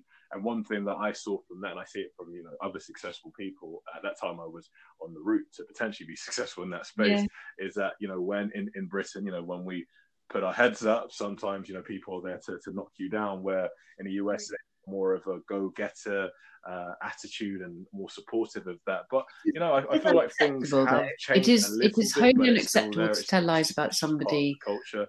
no matter who you are, or you know, it's wholly unacceptable. But so I don't want that culture to be accepted, but nor do I want anyone listening to this, when it does happen to them, to allow those people to impact them. So Brené Brown, she talks about that her favorite thing being Franklin Roosevelt, you know, critic, that the only opinion she wants to hear is the man in the ring getting bloodied, and you know, and she talks about doing a 1 inch by 1 inch piece of paper and writing down on that piece of paper those people whose opinions really matter, because they're in the ring, they're getting down, they're making it happen. So I think those are really interesting things to think about. If somebody is going to raise themselves through social media, I hate it when somebody gets hurt, and I hope that they can take that Franklin Roosevelt poem, that you know, about the critic, and realize that it just needs to go in a box sideways. Not going to worry about it. Yes. Of course, and I completely agree. And that was a great TED talk actually that she did. For anyone, please go and check that out. It's actually one of the reasons that enabled me to set up this business. So small world, as when I watched that, because again, you know, we're in a culture where criticism, well, you know, everyone likes to, you know, put their 2 pence in, hence why that saying comes from. Everyone's always got something to say, so it's always good to know that, you know, if you do listen to any critics or anyone that has any, you know, good advice sometimes, is to see, you know, what is that person doing? Is that person in the ring with me? Are they in the field, as they say? Or the way I adopted that information was because I used to play rugby before I boxed, and I used to always say, they've got something important for you to say, they're probably going to pick up the phone, you know, and that's really useful. You know, on bits that I screwed up on, listening to my peers tell me their views and how they feel that I could develop has been incredibly useful, and very kind of them to give the time.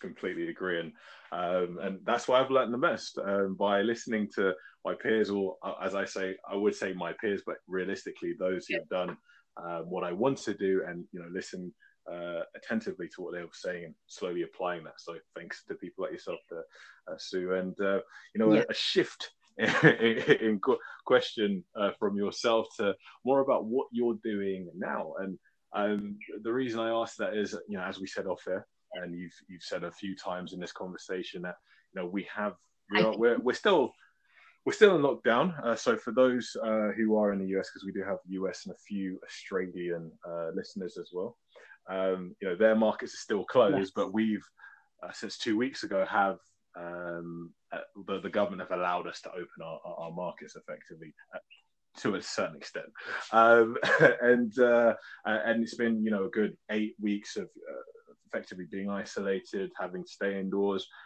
For myself, who's never really had to operate in in property in any form of market correction, apart from Brexit, but that wasn't really a market correction. That's just because we didn't know what we were doing.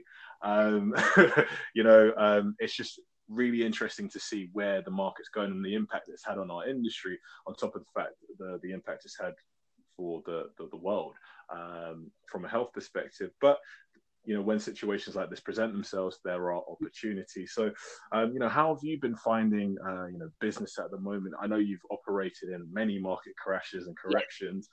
You know, how have you seen, you know, Bristol, for example? It's a buyer's market. Oh, it's coming towards. At the moment, it's still feeling a bit frozen. People are reeling from, you know, the punch. They haven't yet not been knocked down. They're still, and there is obviously a ban on repossessions at the moment, or a freeze on repossessions, which is quite useful for people trying to find their feet financially. But there's no doubt about it, the confidence has gone out the market. I'm watching Asia to see what's happening there. 5 to 15%, because they're ahead of us in terms of coronavirus. 5 to 15% drop. But what we in our property business want is, we want to know the general market techniques, and then we want to know our specifics. So 1 or 2 in every 100 properties being sold is a discounted deal. So we can look at the general and confidence, the air's gone out the market, confidence has gone out the market. So it's going, a recession is coming, very significant people are furloughed or unemployed. As the government asks people to, employers to pay a percentage of the furlough money, sadly, you'll see another large wave of unemployment coming. And that's going to impact on two things. There are going to be fewer people wanting to buy houses because of job insecurity. Therefore, rental will be stronger. And then the second part is going to be there are going to be people who are going to sell and will be very interested in selling fast rather than selling high. So for those people that want to be buying, starting in about 3 months' time, when people shake it off and go, oh my goodness, right, I definitely want to sell. It's probably going, if we correlate it to the last recession, you've probably got 3 years of being a relatively strong market for buyers. So an opportunity for people, coupled with the very low finance interest rates, to get together with investors and buy a significant number of properties in the next 3 years is one opportunity. Then the other opportunity is the rate of first-time buyers is likely to slow down because they've had such an awful financial shock that there's a real opportunity for renting. So it's a strong market probably for buy to sell if you get your prices right, and it's a strong market, for buy to keep if you get your purchase price right. But you could still flip in a recessionary market. You just reposition how you position the house. You know that you're going to take longer to get a sale, so you've got to get a cheaper price point in the first place. And the positioning of the 7Ps, in marketing, and the packaging of your property has got to be higher level. Your properties need to look nicer than before. So no more IKEA furniture, but you've got to go top end, Heels and people like that, to make your properties seem higher value, even though you're selling a white walls, beige carpet at the end of the day.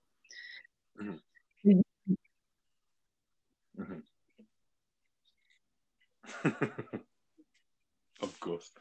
That's amazing advice there. It's what I like about you is you're very good at it's that pivot. I'm sorry to keep repeating it, but it's that pivot where you're able to identify, or the best way of saying it is you're like a captain of the ship. If you were to look in the days of pirates, and you have your little monocle and looking at where's the land, where's the opportunity, and able to swing the sails at best. And I think that's absolutely amazing. And you're actually the first person to talk about the first time buyers market. Again, I've spoken to quite a few people who've given their insights, but no one's talked about the first time buyer market. And there was an article that came out this week actually on a financial publication called Market Watch, which is free, so anyone who wants to check it out, it out. And what they were saying is that even though that everyone's talking about the Boris bounce, the COVID bounce, etc., what will really keep the market flowing is if first-time buyers have that, like you said, that confidence, that certainty that their jobs will be safe and they're able to go out there and buy in this market. And we're just not seeing that data. We're seeing investors come in and into play, which is great, as you said. And we'll talk more about the capital raising, the fundraising side of things, and how do you work with investors in this market. And we're seeing a lot of downsizing, so a lot of sales that need to again, everyone's position is different. So there are some people that will take the hit because they need to sell now, and that's another opportunity. But first time buyers, so people around my age and slightly older, maybe looking at the market and say, oh God, this I've never been here before. I don't know if I want to buy. And that does present an opportunity, but also a potential risk to the market. But again, you highlighted that very, very well. So you spoke about that it's moving towards a buyer market, and I want to ask you this question because, again, from my end, let's say from the agency perspective, I'm seeing two types of people operating in the market. I'm seeing what I like to call the vultures. I've said this again in another podcast. Those who fly in the sky and look down and say, "Oh, that seems like a pretty good opportunity," and are looking for those large wedges, those massive discounts. There's nothing wrong with that. And then there's the others that I've spoken to, which actually has presented an opportunity for myself to get actively involved in the market, which they've said, you know what, I've sat in so many different market conditions, you know, just even recently Brexit, you know, 9/11, etc., and I'm done. You know, I'm consolidating what I have, and I'm looking to dispose it. So I'm seeing both sides. You know, from your client base and the types of investors that you've been able so to work with I'm seeing people with. You know, what are you seeing getting from excited about the perspective? opportunities. That's what I'm hearing from people around me more than anything. That we continue to collect landlord data. So we have thousands of phone numbers from landlords who've rented their properties over the last few years. So there will be some landlords who just go, do you know what, I'm throwing the towel in, or I'd actually like to cash out now. So somebody, say in their 60s or 70s, as a landlord who's like, I've had enough of owning property, I want it in cash form now. You know, they may have 5 years before the market stabilizes, so they might just think, you know what, I'm just going to sell it now because I want the cash now. It's worth, you know, the cash value of it now is worth more than waiting for 5 years. But generally, I'm hearing established and experienced investors all talking about going back into the market in 2 to 3 months' time, and then buying big over the next 3 years.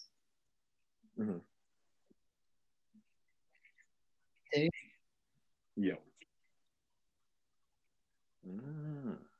That's quite interesting. Sorry to jump in there, because I'm just speaking from an agent's perspective. So, an agent London perspective. So again, I love to see, because again, you work with agents as well and other property professionals alike. So I love to see how the economics are working in your end.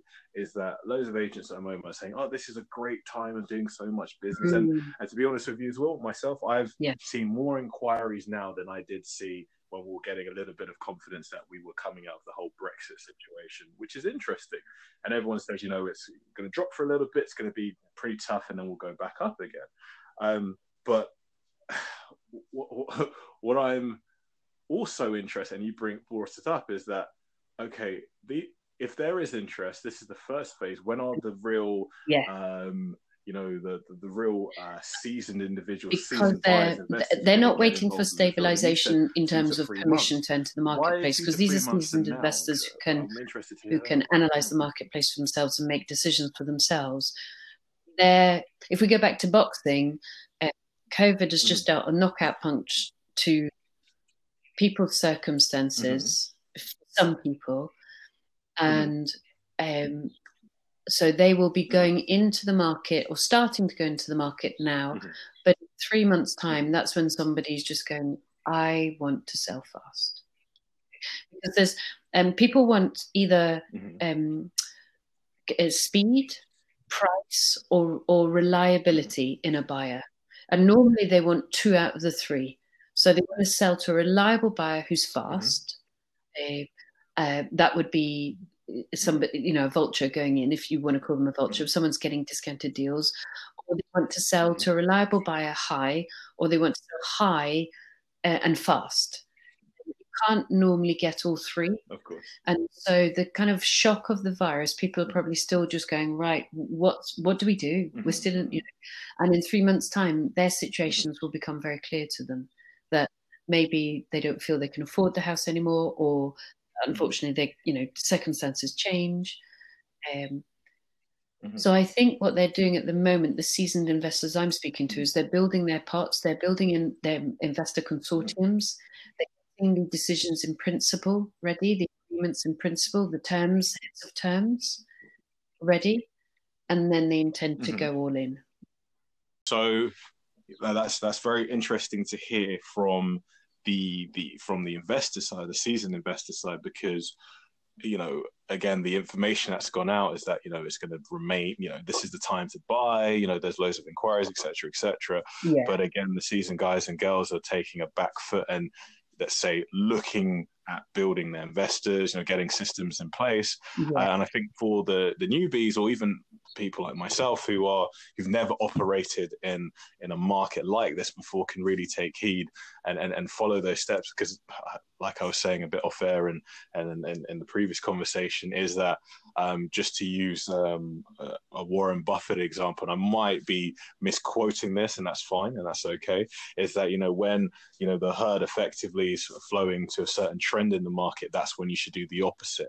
And when they're moving away from the market, that's when you should look to get involved. So if there's a lot of chatter now, maybe it's a time to build the social media, as you said, use those strategies, or build your contacts. Or again, what I've been doing in this period of time is go seek those who have done what you want to do, and just learn from them, and hopefully try and provide value back as well, because it's all about being reciprocal. So from a let's say from a finance perspective, you actually made this great point in the podcast, which is that with very low interest rates, that does really provide an opportunity for investors or individuals with savings to look at some alternatives, because interest rates are next to nothing. You aren't getting any money in the bank, and the bank are effectively loaning that money out as well.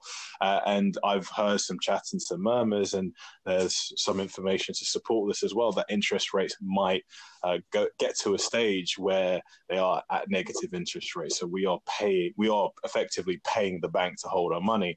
Don't know how that's going to go, being here in Britain, but other countries have followed suit there. So again, that provides an opportunity for those who know what they're doing to speak to investors and hopefully raise some money and help them give a good return.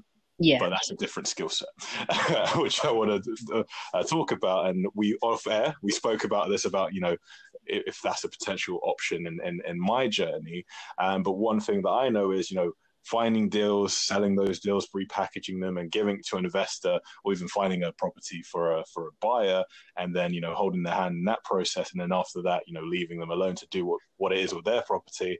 That's very different to sitting down with investors, raising the money, and then managing that investment for the process that you're holding it for. That's a different set of skills. So again, if you could talk more about the different set of skills and why now, or in the next 2 to 3 months, is a good opportunity to really start raising money for some of the deals.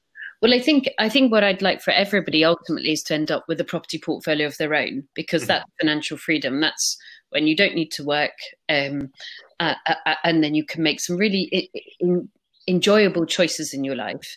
So I ultimately would guide people, if they can find discounted deals, to get to the point that if they don't yet have the money to buy those deals, they work with private investors to do so.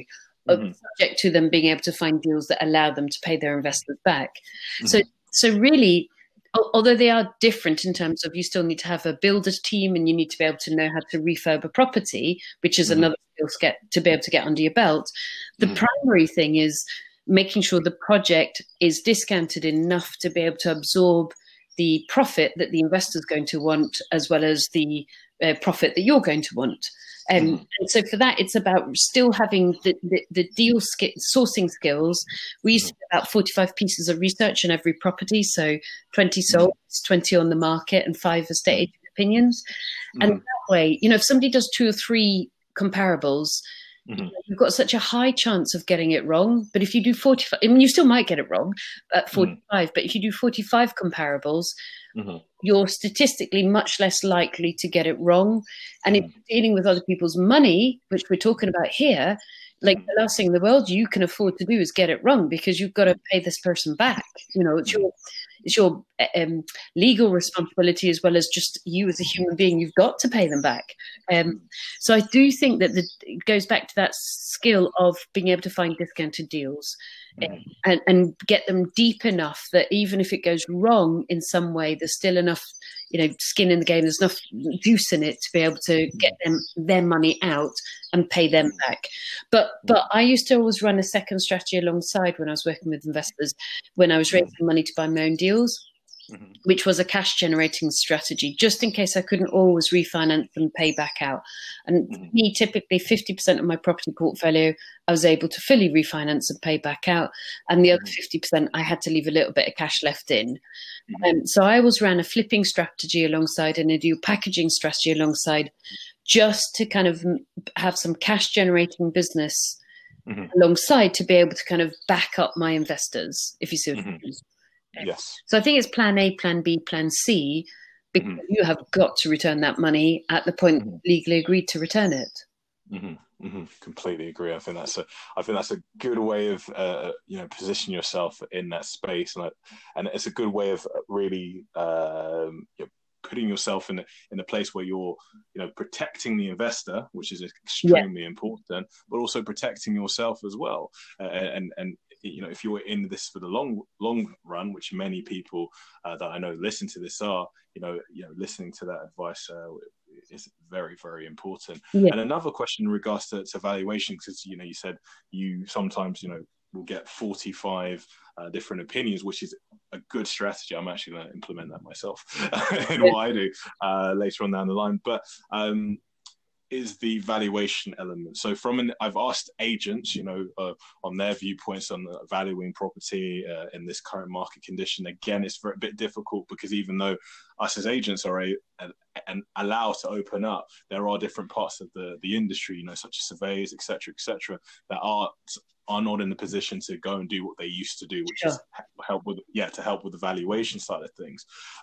Do you think what do you think are the complications going to be for investors to be able to value property the correct way, so then they can get those discounts with the true market value of property rather than what the agents put there? I think they're going to have to, well, the 45 pieces of research look at 20 sold, 20 in the market, 5 estate agent opinions, but also look at what your area did in the 2009 recession.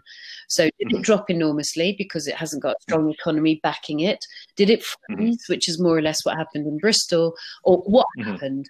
Now, it doesn't mean to say this is definitely going to happen again, but the likelihood is that whatever your area did in the last recession, it may well have similar behavior because of economic circumstances in this recession. So look at that and kind of look at your little microclimate in your, and speak to estate agents, speak to the heads of departments, speak to the heads of branches, speak to the owners of independent agencies, because they'll have been in the game long enough. But I mean, I've sold land in coronavirus. So we've only been locked down, 8 weeks or 9 weeks or something. I've sold land. Yeah. I've got bridging finance approved for a renovation I'm doing. And I've got 2 mortgages approved on desktop valuations, with them talking to me and me telling them about the house. So that's 4 financial transactions in the last 8 weeks. So it's, but I'm quite low loan to value. So I'm not going to be in the, which is why I'm a real advocate of people paying down houses, because it's only when the tide goes out you see who's wearing underpants, and I don't, every 10 years or so the tide goes out, there's a recession, there's something comes along, and I've seen enough good people go bust to know that I never want to be swept out. So I've spent quite a lot of time paying down debt as well as acquiring properties. So so I've not put, I mean, when I say I've not had a particular problem with funding in these last 8 weeks, of course I have. One property, the funding was withdrawn 4 or 5 times from different, and I'm still waiting for refunds on the surveys and blah, blah, blah. But, you just persevere, don't you? I've had 2 full mortgage offers. I'm literally about to draw down. It's just coming to the end of 5-year fix. I'm drawing down the funding now. Sold some land and got a bridge through. So it's about having good financial advisors and just persevering and putting in more into the application than normal. Of course, which again, amazing advice there. And that then leads to my next question. The best way of me explaining this question is that as we said with social media, and as I've now seen with technology, is that our industry is again very, very slow to the front line when it comes to implementing things that will benefit us for change. And one of the things is let's say agents have now put in virtual valuations. Yes. No, done that as well. Sorry, and here the agents we're doing virtual viewings. But that again changes the entire landscape of how we do business. What changes do you see happening in how business is conducted? From an investor standpoint, moving forward in this new normal. Well, I think on the one hand, there's still, for raising finance, it's still business and as normal, as in it needs to be a person-to-person relationship. You can't get past that. You have to have 5 to 9 touch points. But the method to find their contact details in the first place is different. It's social media now. They're doing Zoom. In fact, some of my mentees, they're doing Zoom investor meetings as opposed to physical ones.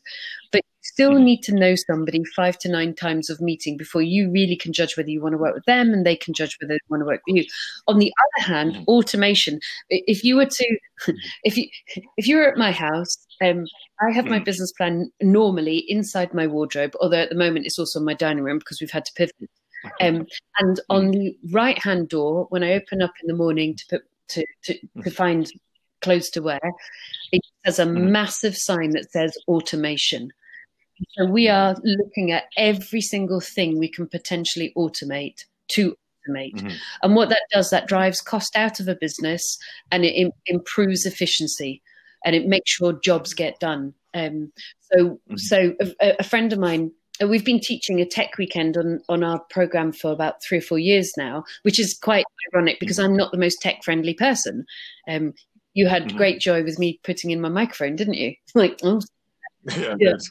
but a good friend of mine, Matt Elder, who's writes on tech for Property Investor News, came to our tech weekend and did a great presentation and said, what Susannah spends 70 grand on wages on, I spend £1,400 a year on automation.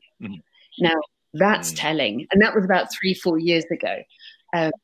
So there are so many opportunities for tech to take some away the lower repeating task level jobs.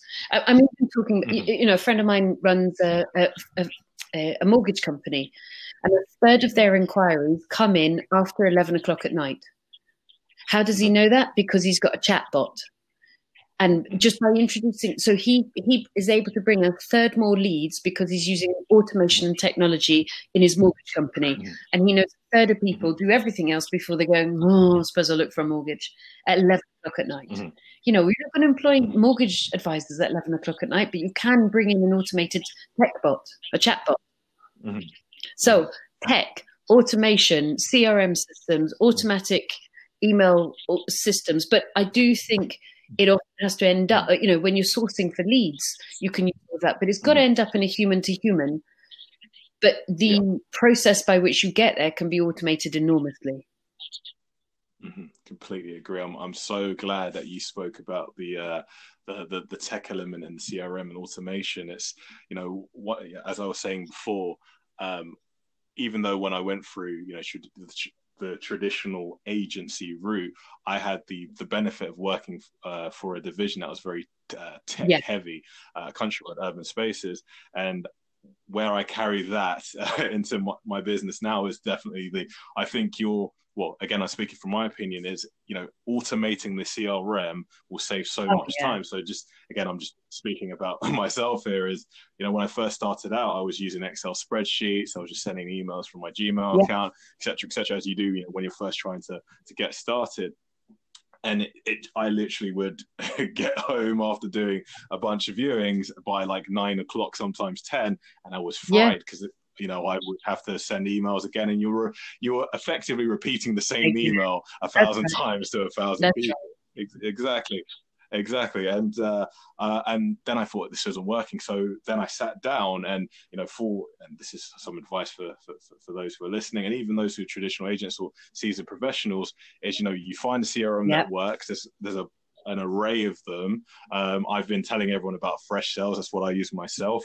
But there's an array that you can use, and then you can get that to speak to different applications. And effectively, as long as you understand your customer journey, then you're able to automate the process. And there's an amazing application called Zapier, or I call it Zap. So a lot of guys in tech call it Zaps, and that gets everything to, you can to speak to each other. So all you do is once the lead comes through, it just goes through an automated process, and then at certain touch points where you have to, speak to them, Zoom call them, send out emails, and even the emails can be automated as well. It's just a seamless process, whether it's a one person band or it's a full organization. It's extremely important. I'm so glad that you brought that out, because no one's talked about the automation side, and I think that's probably going to be one of the biggest game changers. It's going to be a huge game changer. Look at me 4 years ago spending 70 grand on salaries, whereas my peer Matt was spending 1,400. 5%, isn't it? Something like that. Well, I should do the maths. I hate creating maths without ever having done it. Let me just do that math now, just to make sure. No, 2%, 2%, not 5%. Is that? Zapier, Trello. Arthur Online for the letting side now. We use Infusionsoft as it happens. Webinar Jam, every webinar. We use Drive for everything, and Dropbox storage, and we produce about 150 property tech applications, Nimbus maps, things like that. And then the other revolution has been VAs, sourcing to third world countries, which are emerging, developing countries where you're using geo arbitrage, but you're also outsourcing repeatable jobs to people. So there's an interesting business to be built that doesn't need to have a high cost of employees within the business. You could tech and outsourcing for a great majority of it, and that's really about efficiencies. Very interesting part of property, I think, coming forward. And then you've got property tech, property tech coming through. Some interesting exhibitions when we get out of lockdown that will be fascinating to go and see. 100%. I completely agree. It's going to be very, very interesting to see that tech element, and also to see who adopts it.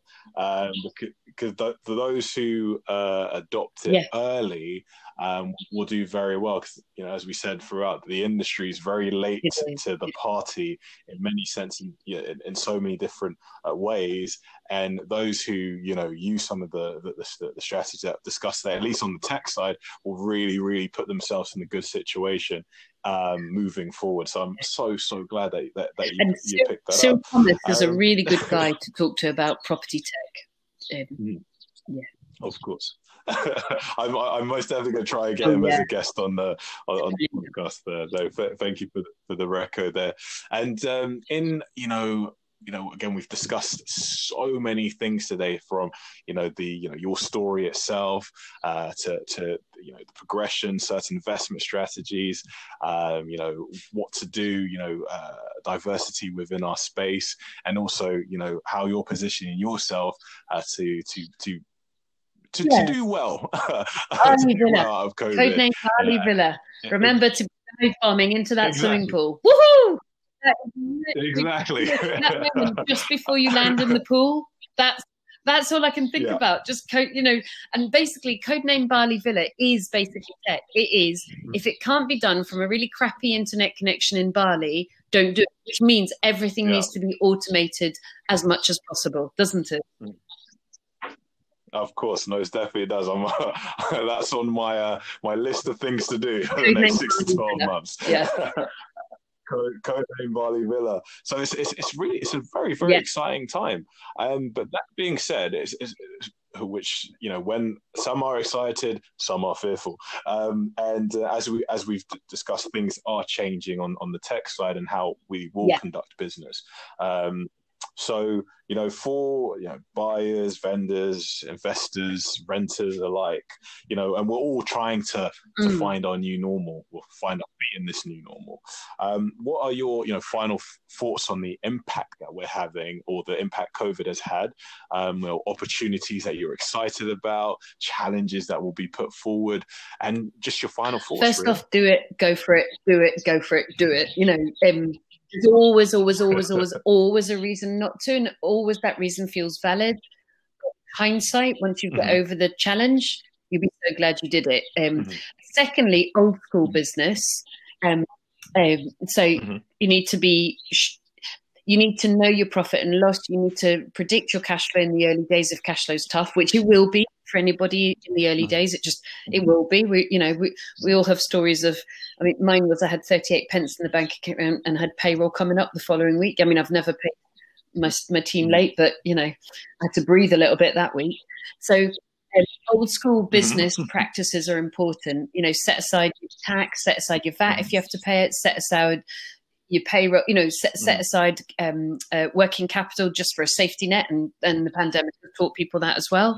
Make sure properties. I mean, for me, my cultural norm is no voids. I mean, every now and again you'll get a couple of days, but on a large portfolio, one room with a couple of days, I can just about hang that.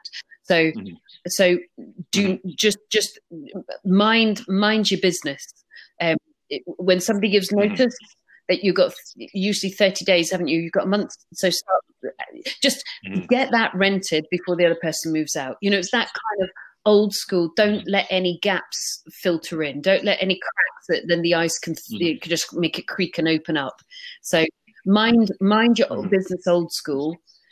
In all your rooms are rented, all your houses are rented, all your flats are rented.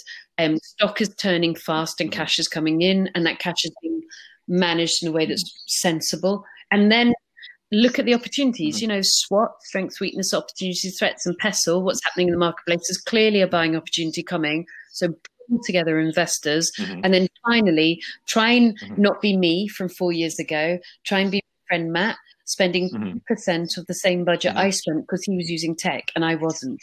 So as you say, get ahead of the tech, get as efficient as possible. And the beauty, because I'm not particularly tech savvy, but the beauty I found is you can employ specialists who are technically competent and still able to talk to humans and say, this is what I want to happen. Can you do the technical bit? Because I don't know code. And the cost is still a lot less than it might have been otherwise. But that only comes by observing what your repeatable activities are, and then batching them up, making an operation manual, and then looking at how tech can solve 90% of your repeatable deliveries. So a really simple thing is Xero, which is an cloud-based accountancy system. So I have different bank accounts for different businesses, and the money comes in, the money goes out. But all the money that goes out is already matched with the payment because it goes out every month, mortgages and bills and things like that. So all in the past, my bookkeeper would have had to put an entry in a journal. These days, she simply has to click a button on Xero saying, yeah, I confirm that is, High Street's mortgage. Now, the difference in speed and efficiency is enormous. So we are in a golden age, but just don't let fear get the best of you. And by that, it's probably the people around you as you're starting out who care for you, who want to hold back because you will be taking risks, which is why I refer you back to old school business. Make sure you've done a cash flow plan, you know where your problems are going to lie, and you know how to solve your problems in advance, cash flow particularly, and then go for it. These next 3 years are going to be a tremendous buying opportunity. So make sure you're one of those people that doesn't look back with regret in 10 years' time. Of course. And what is the one thing that you're extremely excited about moving forward? Ooh. It's old school. Just achieving my next round of goals. Like, I know, and so I'm renovating a Grade 2 style listed chapel. That's quite good fun. I've got 2 people in there from 14th century who've died, whose graves are still in there. So yeah, some of the old school renovations. I'm renovating the most city central chapel into a house in Bristol. I bought it for 130, I think, or 130 or 135. It'll be worth about 750, and it'll be about 100 grand renovation. So that's quite fun. I'm turning a bunch of houses into flats. So I'm doing loft extensions and then flat conversions. I've just sold some land. I'm paying more of my houses off cash because I'm paying houses off. I'm buying the 1920s beach apartment in Barcelona at the moment, and then I'm moving my online education to a high quality platform that is going to be really exciting and really high quality. So just stuff. Oh, There is stuff. And then final There's one, I definitely guess, is stuff. just mulling over the option of putting together some investor consortiums to buy blocks of 20 and 30 flats. That's the mull right now. Yeah. Mhm.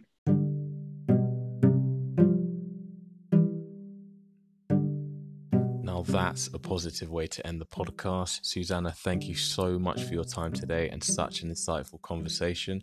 I hope you enjoyed your time with us today, and I'm sure we'll be speaking with you again in the future. Now that's it for this episode of Bayern Talks podcast. If you're not already a subscriber, please subscribe via your usual podcast provider and share with a friend.